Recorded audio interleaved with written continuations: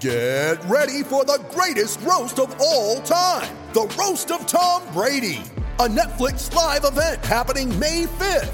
Hosted by Kevin Hart, the 7-time world champion gets his cleats held to the fire by famous friends and frenemies on an unforgettable night where everything is fair game.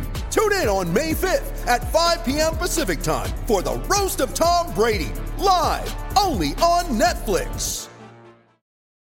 You ready? Showtime. On May 3rd, summer starts with The Fall Guy. Let's do it later. Let's drink a spicy margarita. Make some bad decisions. Yes! Audiences are falling in love with the most entertaining film of the year. Fall Guy. Fall Guy? Fall guy. That's what the poster said. See Ryan Gosling and Emily Blunt in the movie critics say exists to make you happy. Trying to make it out? Nope. Because I don't either. It's not what I'm into right now. What are you into? Talking. Yeah. The Fall Guy. Only in theaters May 3rd. Rated PG-13. With threats to our nation waiting around every corner, adaptability is more important than ever. When conditions change without notice, quick strategic thinking is crucial. And with obstacles consistently impending, determination is essential in overcoming them. It's this willingness, decisiveness, and resilience that sets Marines apart. With our fighting spirit, we don't just fight battles, we win them. Marines are the constant our nation counts on to fight the unknown. And through adaptable problem solving, we do just that. Learn more at marines.com. Some folks don't stop searching till they find the truth. And if you've got the eye of a detective, June's Journey is the game for you. Play as June Parker in a gripping murder mystery adventure as you find hidden objects to help solve her sister's death. You'll hunt for clues in hundreds of beautifully illustrated scenes set in the Roaring '20s. With more than 1,000 scenes filled with clues, there's always something new to discover. You may even trek across the globe for your next lead. Every week, new chapters are added with new characters to meet and places to search. Plus, there are tons of fun, unique features to keep you entertained. From building your own island estate with expansive gardens and beautiful buildings, to collecting scraps of information on each character to fill your photo album. You can even play with or against other players by joining a detective club. Find your first clue by downloading June's Journey today. Available on Android and iOS mobile devices, as well as on PC through Facebook Games. Thanks for downloading this edition of the Attacking Scrum podcast. As you probably know, this episode is a special. Both Dan and I are away, but didn't want to leave you without your fix of a weekly Welsh rugby podcast. So we recorded a special this week with Will Taylor. Now, Will, you may remember, was a prop forward at Wasps. He was also at the Ospreys before that. Ended up at Scarlets at the end of his career, and walked away from the game. Really, when he was, in his prime. And he's now at London Welsh as strength and conditioning coach. And we caught up with him earlier this week to chat through his story, why he walked away from the game, why he subsequently kind of fell back in love with rugby at London Welsh, and everything that happened in between. And there's some really interesting stories about a wide variety of jobs that he did after leaving rugby. So, yeah, really hope you enjoy this one. As always, big thanks to our sponsors at So Coffee Trades. Make sure you head over to socoffeetrades.co.uk in order to check them out and buy yourself some good coffee. And just one final thing, it wouldn't be an Attacking Scrum special if there wasn't some kind of background noise in there. Hopefully it doesn't distract too much, but we are underneath the flight path of Heathrow for this one, so you can probably hear quite a few planes in the background. But nonetheless, it should be a really, really good listen. So if you do enjoy this, leave us a review on iTunes, and we'll be back to bring you a weekly roundup of all the Pro 14 and preview the derbies and stuff like that next week. Hope you enjoy.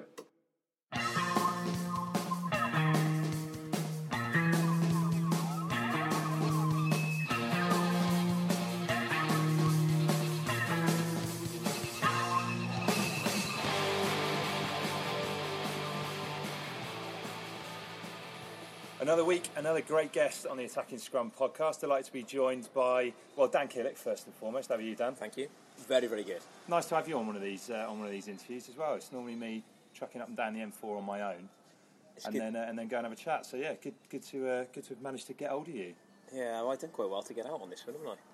What's that? Actually, you probably shouldn't have mentioned that. No, you shouldn't have mentioned that. Right. No, moving on. Moving on to introduce our guest today, Will Taylor. How are you doing, Will? I'm doing very good, thank you guys. Very good. Enjoying my coffee. Yeah, it's good to have you on. So, Will, tell us what you're up to these days. Of course, you're former pro yourself, having played at the Ospreys, Wasps, and Scarlets. Tell us what you're up to now. Yeah, that's what I'm up to now. So at the minute, I've got set up a gym in Richmond. So it's called Barch. It's kind of just like fitness classes type things. I do individual PT as well. And then I'm also helping Kai and Tom May out at London Welsh. So it's my second season coaching there. Like my role, on the end of the email is head of S&C. But I'm just kind of chipping in, doing lots of little bits. Help out second team as well, but yeah, just kind of trying to get the boys, fit really. But that's kind of what I'm doing at the minute. And it's a really interesting journey that you've been on and ending up at London Welsh, and in a really short space of time, really as well. I guess the first thing we want to talk to you about is kind of how you ended up walking away from rugby. Yeah, the promising career, like we said, started at the Ospreys, played at London Wasps for a number of years under Di Young, and kind of seemed to have everything there. What prompted the decision to move away from the game? Yeah, so as you said, started off Ospreys, then kind of got pretty lucky. I think in everyone's rugby career they always have that lucky year, or someone gets injured, or you get picked, and then you take your chance. And kind of a bit of a rocky one for me. So I went to Wasps. Went there, kind of not really expecting, what the hell's going to go on. Got injured straight away, so absolute nightmare. Then came back about mid-October. Funny enough, to my first game, we played like Blues away in the LV, so it was quite nice to play against a Welsh team for my first game of Wasps. And then kind of went on a run. I think I played about 25 games just on the bounce of Wasps then. So, really, really enjoyed it. Absolutely love my rugby. 21 years old, living in London with all, and at that time as well, there was a good buzz around the club, because obviously the year before, when they kind of, nearly went down, I remember having getting told, if they get relegated, there might not be a Wasps anymore. So, that was a massive time. I remember watching that game against Newcastle, and Wadey scored, thinking, yes, I've got a job next year. Amazing. But, yeah, so went really well, and then it was probably about 2 months into my second season at Wasps, where I just had a bit of a nightmare where reoccurrence, that injury happened again, and then spent a whole 12 months out of the game. Came back, got full fitness. I say full fitness, never really, was like they are never, it was never got back to full strength or whatever. I played a few games with Wasps. And then I thought, it's my agent. It's quite a good crack to give, Wales a go. I was 24 years old, like 30-odd Prem games in the Aviva Prem at tight end. And tight end as well. It's always it's a troublesome position. I'm guessing at that time it's coming at the end of Adam Jones's Wales career. Samson Lee on the scene, but it's always going to be a troublesome position. So it's that must have been a big potential opportunity in your head as well. Yeah, definitely. At the time, you always want to have ambitions to play for Wales. I don't care, what if you're in a pro setup. I think you always want to strive, for the big goals. You played as well, and you were 18s. Yeah. So I did I think I got about 2 caps 18s, and then Wales 20s was where kind of got, it's not a name for myself, but kind of like people kind of might hear coaches wise or stuff. I think 2 Junior World Cups and all that stuff for Six Nations, and then so went back to Wales, so give it a good crack. Ran a year out, and then just came back, and then just for one reason or another, it just literally it didn't work out. And then started my second season, so it would have been like 2-3 months in, where I just had like this massive talk to myself, talk to like my parents, stuff like 26 years old, and I'm not one of those people where it's kind of a realization in your career, like I've been to 3 clubs now. I don't want to be a squad player. I don't want to be at the time it was financially probably the best time of my career, because I think you move away, you have your market value or whatever, but I just literally wasn't wasn't enjoying it. I could see the way my career is going. Might be a bit doubtful, or people might think, oh, I've got good aspirations, whatever. But that's just what my viewpoints were. And then so we had to chat with my agent. Then we went in around October time. Had a chat with Scarlets, and then so I didn't come out or say that I going to officially retire or anything, because first of all, I don't think I'm that big a player that needs to come out and say that stuff. Just went in, told a few of the boys, this is my last day. Boys like, what the hell, what the hell is going on here? But I think a few could see it coming. And came out, and then I remember I felt like a massive relief off my shoulders, where I could just feel as if I could be myself. It was so weird, really weird. But I just felt, God, I can be like my own person now. It was Because most people listening to the podcast, will, I guess, have a certain vision of what it's like to be a professional rugby player, and like you say, everyone has that same dream as a kid of playing for Wales, whether you're playing for your local club team, you're playing in the Garden, whatever.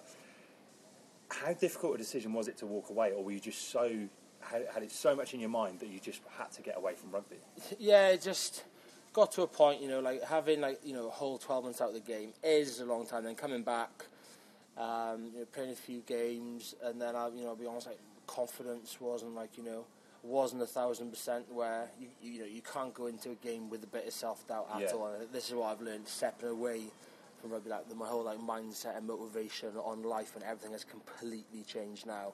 And looking back, I was a little bit too, just too 50-50 type of stuff. And then it just got to a point where I was like, right, I'm still young, I can still try and blag something out of my my life, and I'm not one of them just sit down and expect stuff to come. So I was like, right, because funny enough, as soon as got the Scarlets, my agent went to me, right, we've got your club, do you want to go there? And I was like, right, actually no, let's chill out for a few weeks. And he's looking at me going, you flipping lost the plot, you have.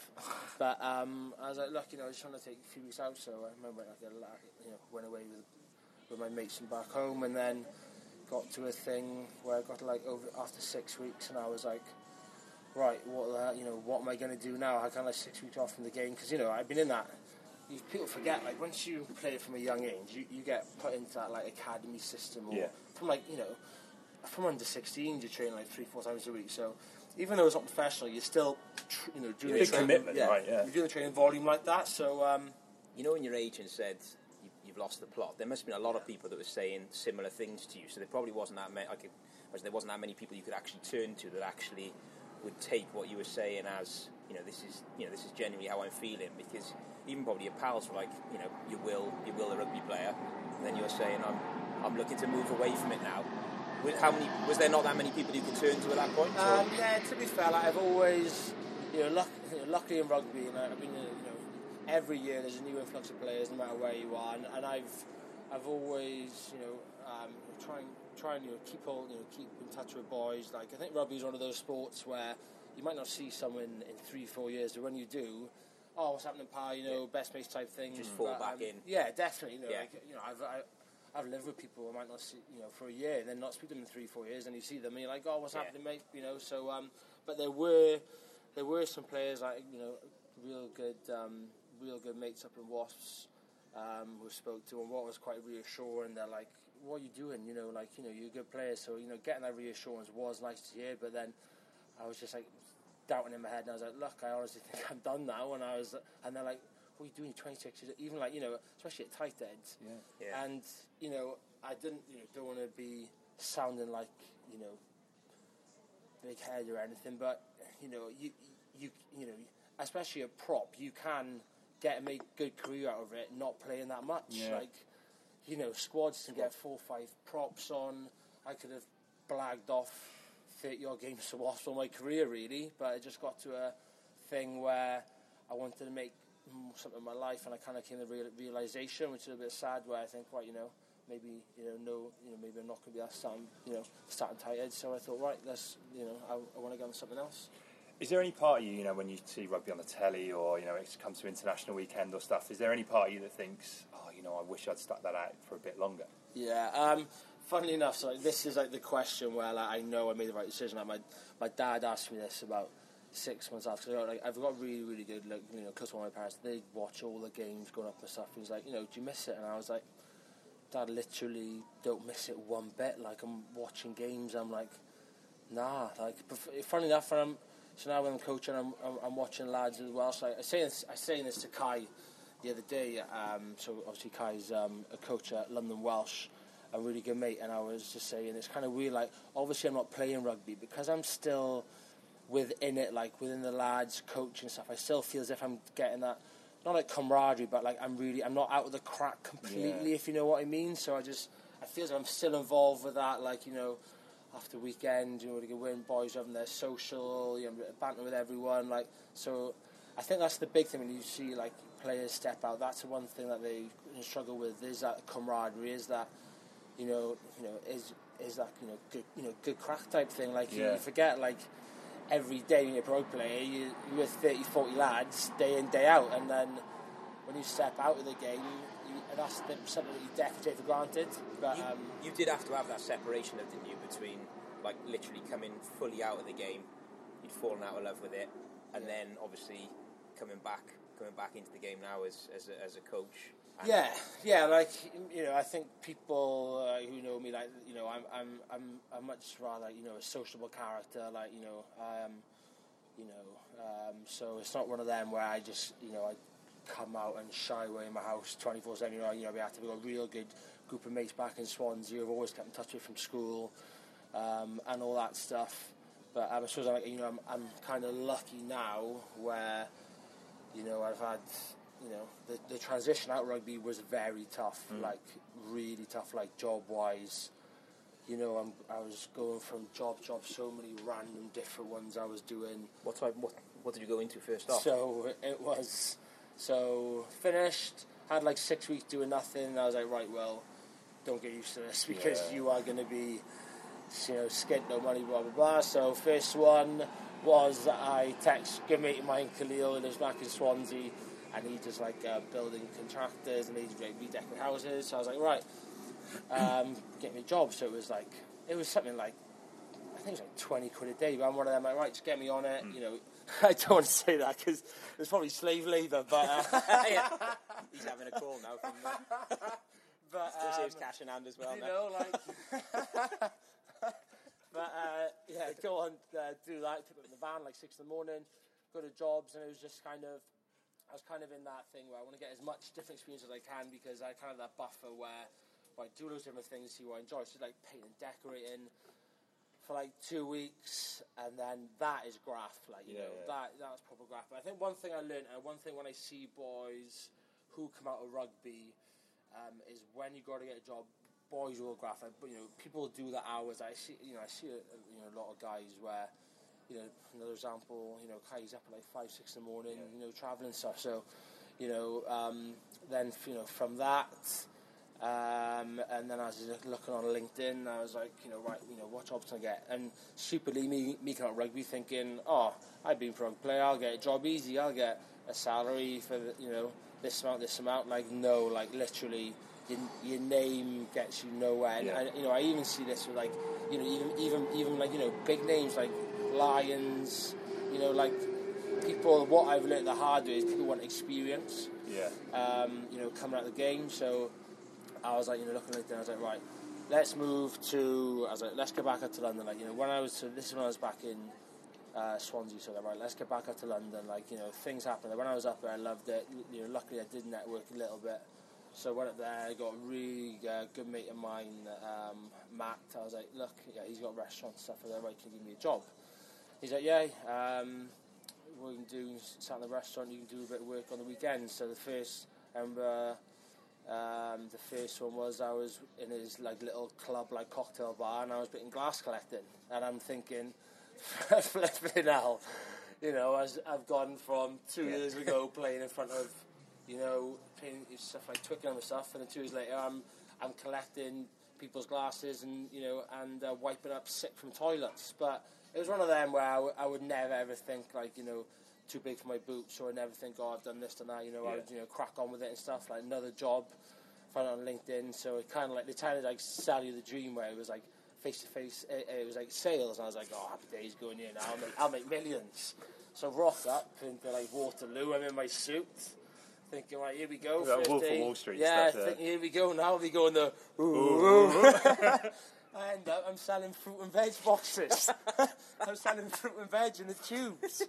But it's kind of weird, like, so got there, right, stuff it, let's do this, and then after, like, so you sell, like, it's called like Hello Fresh boxes, where so they, like, sublet this company out, so you go out and literally I'm in tube stops in my suit and, like, a little apron on with Hello Fresh on, learn my pitch, go up to people,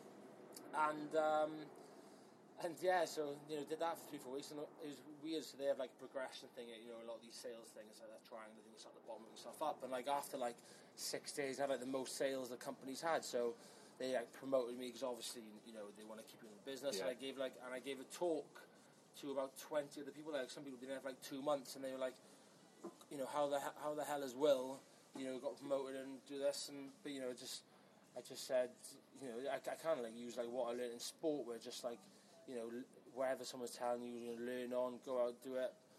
You know, just take everything on board. You know, don't expect stuff to come to you. Or like get early, and yeah. Then it got to 2 or 3 weeks to that, and I was like, right, nah, this isn't for me. So I was like, right, back to Matt then.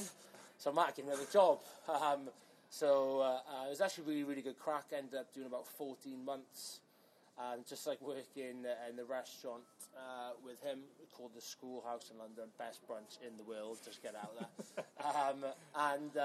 Yeah, so worked there, and then, you know, we kind of like going through avenues where, you know, if we want to expand, you know, would I be involved? I was like, yeah, I'd love to get involved. I love that trade, but like, you know, that trade again, it can kind of like eat you up, but like, you know, it's you're starting maybe a midday working till, so you should be closed at midnight, but then closing now you have to clean yourself, so get the mop bucket out. I remember one night, the blinking urinals are blocked up, and they're blinking, and they're like literally spraying everywhere. I get my hand down, like picking out God knows what guy or woman has spewed down there and stuff. So yeah, and then during that time, when I was at this restaurant, so the whole, you know, I'm sure all the listeners know regarding the London Welsh story about, you know, going down and rebuilding, and so Sonny texts me. So I played with Sonny Parker at Ospreys, and then when we all moved to London, so Sonny went to London Welsh, Kai was at Irish, and I went to Wash. So we still, you know, Welsh people are like, they'll move away, not speak to anyone else, and just stay in a little bubble. So it happened to that, and then Sonny texted me going, look, do you want to help out and coach at London Welsh to SSC? And my first thing was that I was like, Sonny, like I've literally had you know, enough rugby. I don't want anything to do with it. I was like, it's not for me, bro. And he was like, look, just have a couple of weeks, have a think about it. So with my parents, with my old man, and he was like, look, you know, you have to realise that London Welsh is, you know, a massive, you know, it might have taken, you know, got the administration and all that, but, you know, a huge club, bigger heritage, like, you know, this is an opportunity that a lot of people would literally think would, you know, bite your hands off to do. Well, it says something as well. You know, you just spoken there about the journey you've been on. You've done all kinds of different jobs in the time from leaving rugby, from selling fruit and veg to mopping up sick, and yet when the opportunity arose to get back into rugby, your first thought is still, no, I don't want to do it. Yeah, it's kind of, yeah, I've never really thought of it, but then, you know, that's again a good reason why, you know, why I stopped. Yeah. Like, I would get in like strop sometimes. I like stuff it. So I'll go to France and get cash or whatever, like you see anyone else do. But yeah, no, that's kind of new. Like, it was weird. I was kind of on like, to be fair, I didn't know where I was going. Like, you see all these like, motivational quotes, like, you know, in this tunnel, keep going, but I literally didn't really have any idea. And then, you know, going back to the Welsh thing, I spoke to my man. He's like, look, you know, London Welsh, massive club, massive heritage. You know, you should, you know, get back, you know, help building the back of getting the journey. So I had a few weeks, and I was like, text Sonny, he's like, yeah, I'll happily accept it. And then, literally after the first session, like, I absolutely loved it. Like, straight away, you know, looking back now, I can see, you know, you can see why people play team sport, why people play rugby, you know, and what was really nice and what I'm finding that I'm enjoying now is I'm getting over kind of like what I loved and hated as like SSC point of view over to players. Yeah. So like, you know, I was lucky where I played in various different teams, you know, and they're quite, you know, big teams as well. So that you have a good SSC, like I'd have people from like, you know, Olympic backgrounds that were, you know, Wasp, like rowing stuff who lead up the SSC. You'd have, you know, at Scarlets, there's a guy called Hugh there who's like one of the best I ever had. We had back at Wasp, like Dan Barr and stuff. So I've picked up loads of different things with people. So then I was, you know, giving over. So, and it's, you know, taught the lads what, you know, if I'm in their shoes now, what I want to hear, and there's, you know, in team stuff, you know, it's to be like in the offices, team sport, like anything. It's like everyone's individuals. You can't just like shout at everyone. You know, everyone's individual, and then that's what I really enjoy, like the man management of people, and you know, it's so rewarding. Like we did, like end of the season, like I stole off what I had at Wasps, where at the end of the season, the SSC there, they gave us sheets, and it was like, what do you think they did well, what do you think they did bad, gave all the boys, and like literally all the good. It was like the bad points. There was only one thing, and it was they wanted the gym to be utilised. We had a gym there, but it was never in use. And the good points was like it was varied. We're not people getting flogged because we're getting, you know, there's nothing worse than flogging someone for the sake of flogging someone in anything. Like no one's going to get better for that. There's a time and place, maybe once, twice a year, like mental toughness and stuff. That, you know, so it was really rewarding. I was like, you know, I'm actually, and obviously then you get results in the pitch. Like mine's purely from a fitness point of view, but it's good to see, you know, boys doing well, reacting well, you know, blitzing teams at the end of games. And our biggest thing is we're all got like simple stuff. So you know, our biggest thing is coaches just like skills under fatigue. So if you're going to be absolutely, you know, knackered in training and you still pass the ball, that's what we're going to replicate. And then if you're in a game and it's the last 10 minutes of a game and your fitness levels are high and you still just go through the simple moves like if you watch a game. If you watch the last 10 minutes, it'll be the poor teams. They just think of all those basic things. Yeah. So and like, you know, second round, I'm thoroughly loving it. Well, you said to me off air that like your mentality now is so different to what it was when you were playing. Yeah. Like, obviously, I suppose you've learned so much about mentality and mindset and those things.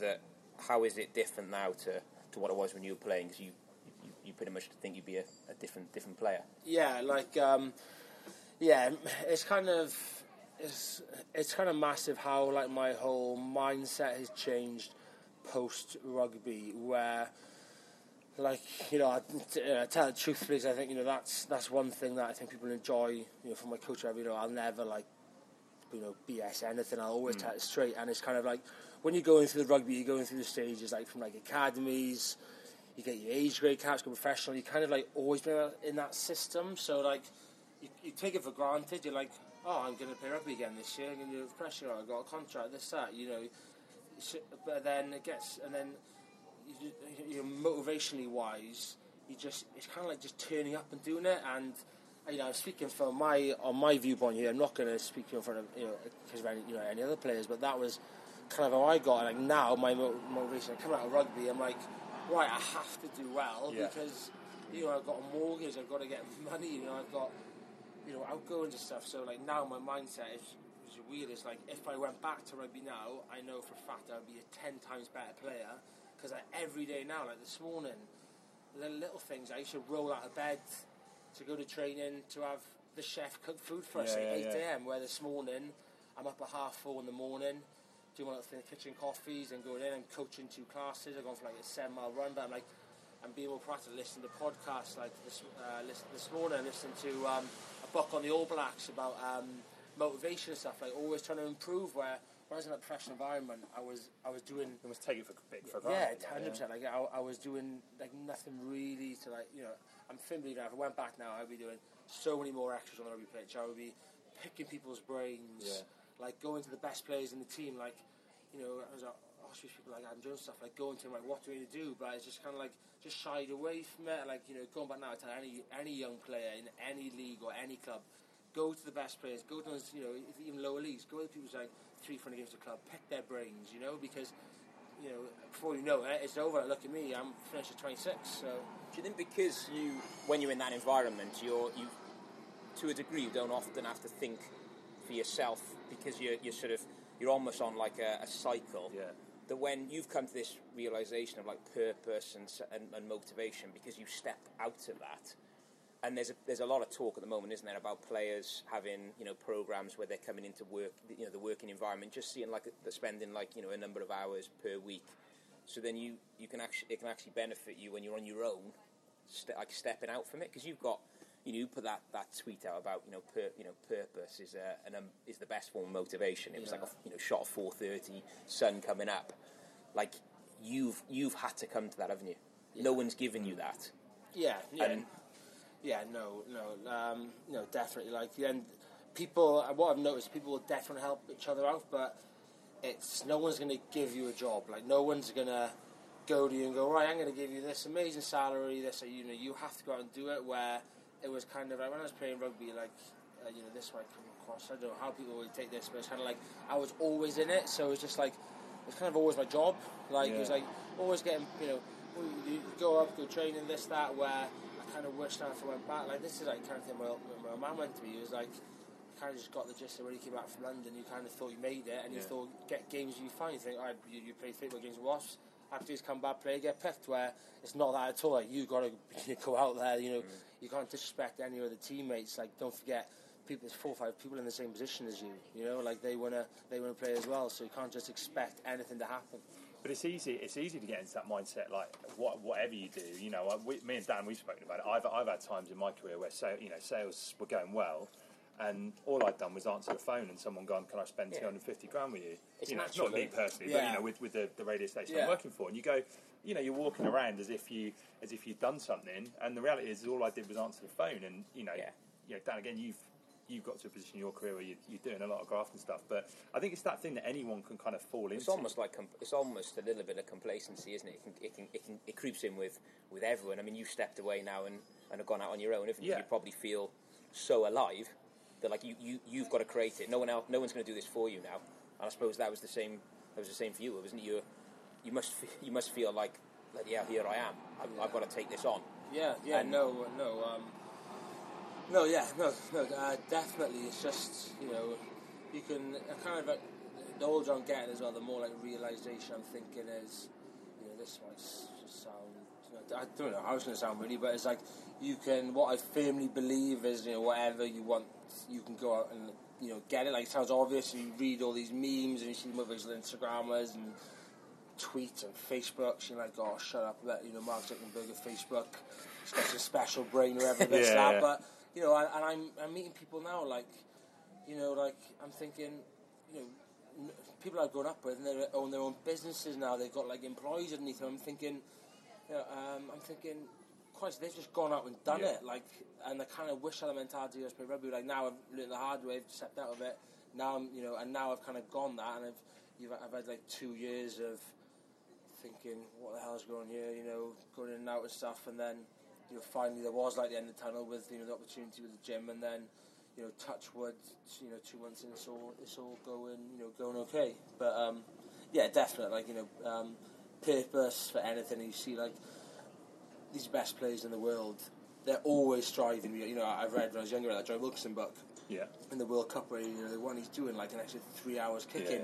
People think he's nuts, but he's the best in the world. You always see like the best, like in film or like actors, are always a little bit nuts, a little bit crazy, a little bit like, you know, so a little bit tapped, you could say. But you've got to be a bit tapped. It's to that be the obsession, best. isn't it? Like 100%. If you're obsessed with what you do, it gives you that advantage, doesn't it? And, you know, obviously Wilkinson thought that about his goal kicking, and at that point in time, there was no goal kicker really in the world. No one could touch him. Yeah.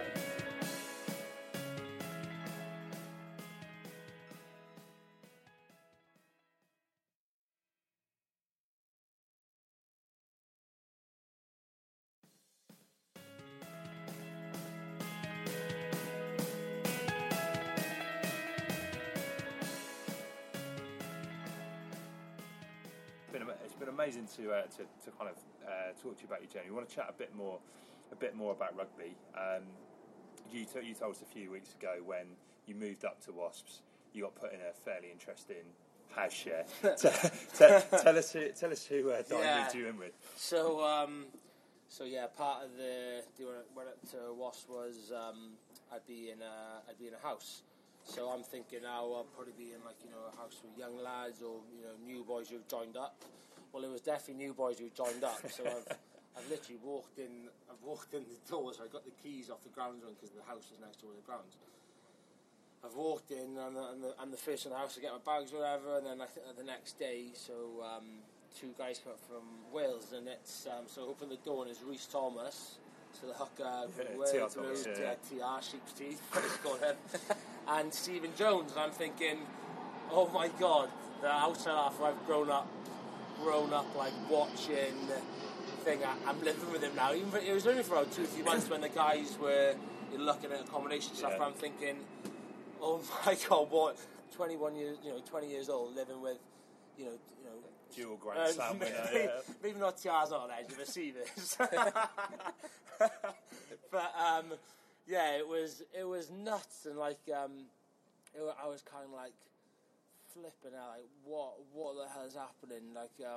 But it was amazing, and kind of we formed like really, really good bonds. It was one of the things where those lads could have thought, who the hell is this young fat kid trying to play proper Wasps as he's come from? But it was amazing, like formed really good bonds with the guys, like catching on again, good thing about Steve always helped me. Like, he's one of the best people I have ever come across. In off the field and on the field, he always has time for time for you, and same with Rhys as well. It was definitely an interesting time. Yeah. So obviously both gone into coaching now as well, and obviously in particular, Stephen just seems to get more and more praise from everyone he's worked with. What is he like to work with as a coach?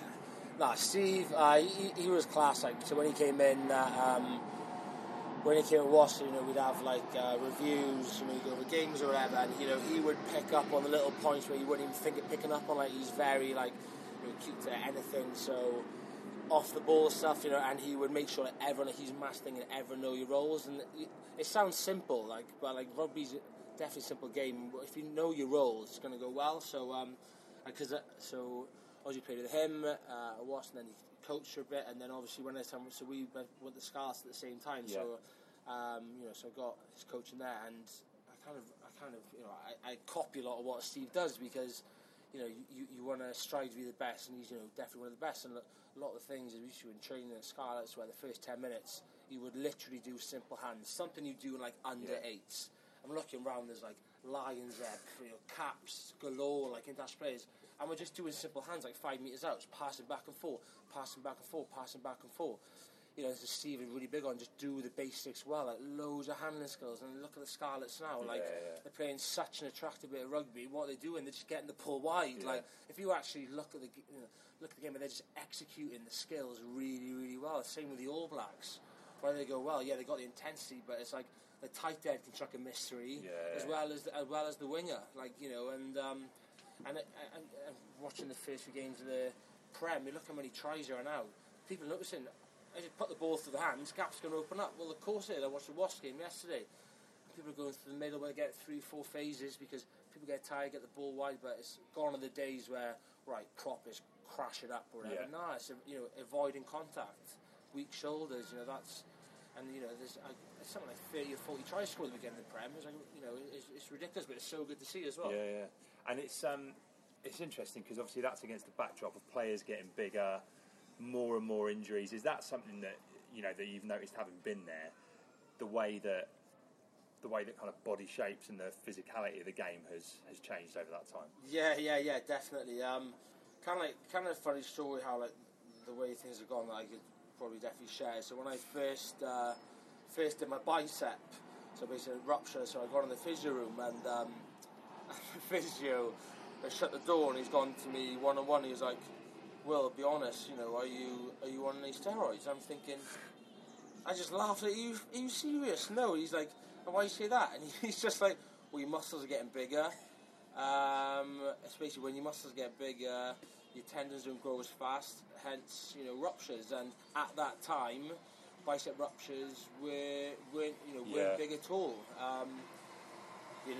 And look, that's probably 5 years ago. Look at now, it's such a common injury. I saw at Ospreys about 2 months ago, 2 lads did their biceps in one game or one training session, and there's a lot of emphasis.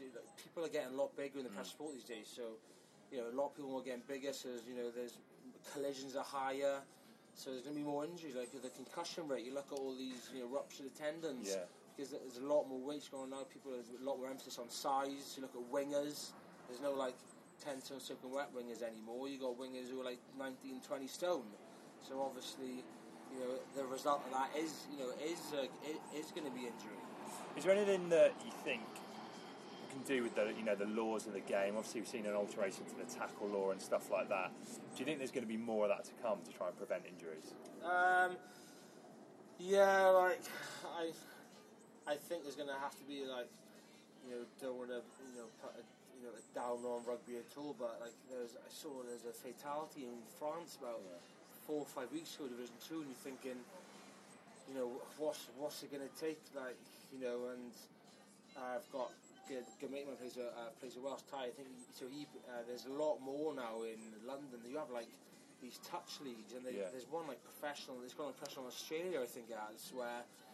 I think, especially growing up now, if parents are seeing people getting flattened, but then it's one of those things where, what I've grown up with rugby, it's taught me so many good things, contact, but it's going to get to a point where, doing a bit of dampening, but if there's all these injuries, then, if you're a parent, you're going to want to put kids playing rugby when they're 8 years old, if they're going to get flattened when they're older and stuff. First thing my mum said when I quit, she's like, God, thank God you're not going to have a broken nose, or you're not going to have, those cauliflower ears or anything, So, it's one of them. I love it. I want to keep the way it's going, but I can only see players getting bigger and bigger and bigger. And you think now, all the science that's out there regarding certain condition, imagine, and with diet and nutrition now, where when I was growing up, it was all pasta, carbs, and now we didn't know what protein was back then. I'd be smashing 5 chocolate bars during break time and stuff, and then getting 80 minutes for the weekend to school. But now you got, I see kids going into Tesco and they're buying, chicken and veg for lunch. I'm thinking, I was 14 years old. I'll be getting chips. A pack of Haribo and and some lollies. It has fed all the way down, though, isn't it? Professional, obviously. Yeah, as you said, 12-year-olds are eating all the right things, or what people think are the right things. So it's interesting. There's two sides to it, isn't there? Yeah. Where can it end, though? I mean, it's kicked off this weekend, isn't it, on social media about, the tackling. The laws don't take into account, players' height. Yeah. Some people have said you can't, and others have said you've got to. So it's, I don't know. It's an interesting one, isn't it? Yeah, and I'm sure it's. This is going to rumble on for. It's going to be a separate pod. It will. Right, last part of the show then, Will. This is what we call tap and go. It's 8 quick fire questions. Just answer the first thing that comes into your head. So right, this is Will Taylor's tap and go. Hardest player you've ever played against?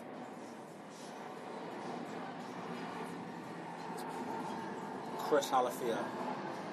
And I'm guessing that's just pure physicality. I've never met someone who will just get the ball and just run and truck it up and go absolutely nuts. There's some stories about that, guy, but he is one of them where, you look back, he's just ball carrier, just so dominant. He was the one that just trying to think. I'm rubbish what comes to my head straight, but he was the one I was like, he's the physicality on him is ridiculous. All right, and who's the best tourist? Who's the most fun on an away trip? Who's the most fun? You've got to be careful, you know. I'm trying to think. I had a few good. Goody's a good crack. Is that right? Yeah. He's. I've never met someone get so many free drinks purely because he'll get someone out and he'll be like, right, let's have a pint off. And then people are like, Goody, go off, fancy chances. And I've never met someone sink a pint in about 0.22 milliseconds. But he was good crack. He was real good in the team, good for morale. Good night out. He was class. Bucks the trend of players obsessing about protein and body shape and stuff. He's just one based purely on what's in his head and hands and kicking ability, isn't it? The thing is, that's what I absolutely love. You see people that are all banging on about nutrition and all this, and it's he'd eat whatever he wanted, but he'd absolutely boss the game. When he went to Newcastle 2 years ago, like Nick of the man, but he was absolutely bossing it. Like, and it just shows like a lot of it is just top to inches. Like, if you got the skill level, but that's good. I've never met someone drink so many full fat cokes as well. All right, pint of lager or a pint of protein shake? Oh God, lager every day. Good man. Right answer. I'm surprised actually. Everyone seems to have answered that. Everyone that we seem to ask that. What's the strangest thing you've ever had said to you on a rugby pitch? Jesus. This always It's makes a tough everyone one, think. isn't it? Strangest thing I've said to me on a rugby pitch. Or that you've heard on a rugby pitch. I'm trying to think. Normally, when you play against like an opposition player, you don't be at the bottom of ruck chatting where we're going to go to which pub we're going to go after a game. So, yeah, you normally bottom of ruck. Oh, I'm not tired, dude. I'll have a rest and we'll chat what club we're going to go to after. All right, we'll let you have that one. I know you're up at 4:30 in the morning, so I doubt you have much time to watch telly. If you do, Netflix or iPlayer? Oh, Netflix and chill. I'm on my own. Oh God, here we go. All right, if you could play in the front row with any two players from history, you're on a tight head. Who'd be your loose head and your hooker? Who would I play with? I think.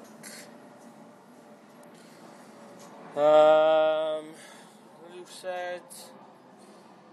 I'm gonna go with two players who really helped me when I was younger. Gave the time of world. So it'd be Duncan Jones and Mervyn Davis. So when I was younger, like 17, 18, those guys, they're top of their game, boss and everything. But they're always time for younger lads. They go through everyone help. Like Duncan was class in helping me. Like he would actually go to me and give me extras. Where looking back now, Christ, I should have been the one going out and asking him.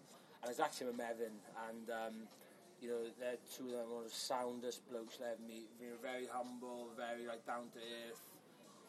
But those two were class me personally, and players top of their game. They're the best. Definitely, and you're right. I think look at I think Merv on that Grand Slam, same with Dunk as well. But and they were just dogs, wars, none of the fancy stuff. But they were very, very, very good at what they did. I loved watching Mervyn. Yeah. Everyone that's played with him as well said, you wanted those two boys involved. He was class. He'd always wear the same. He'd always wear, no matter if it was rain, sleet, or snow or ice. He'd have his Cougar socks on, Cougar shorts, and Cougar t-shirt. You can tell he's a proper, hard nut old school guy. He's awesome, and his values definitely rubbed off, to me and the other players definitely. Best captain you played for? Best captain I've played for.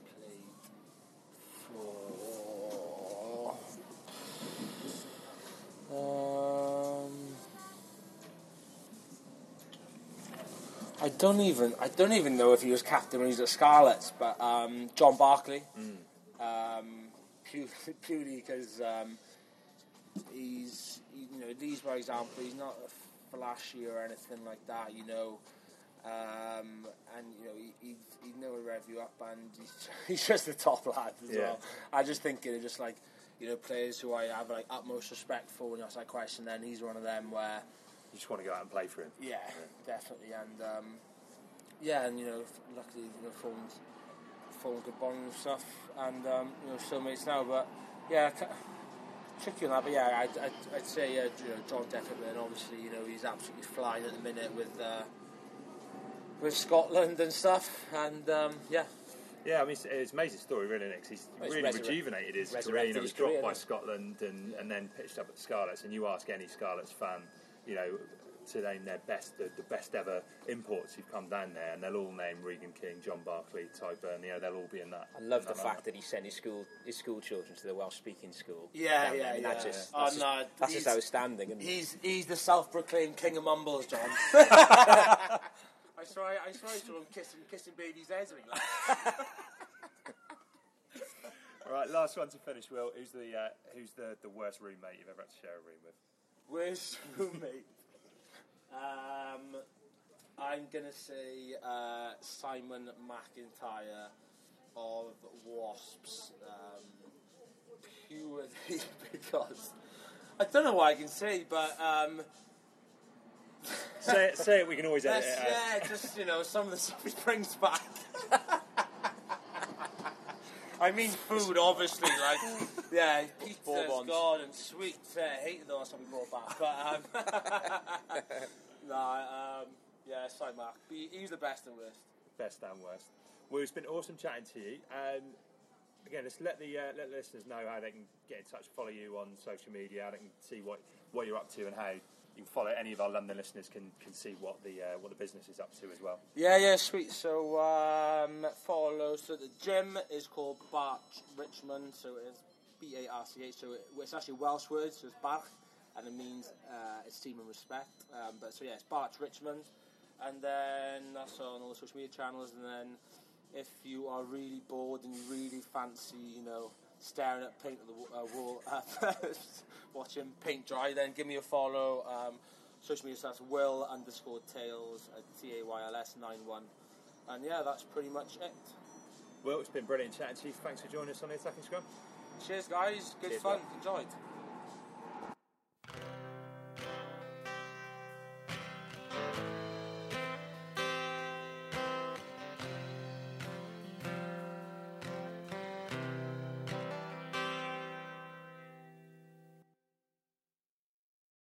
Sports Social Podcast Network.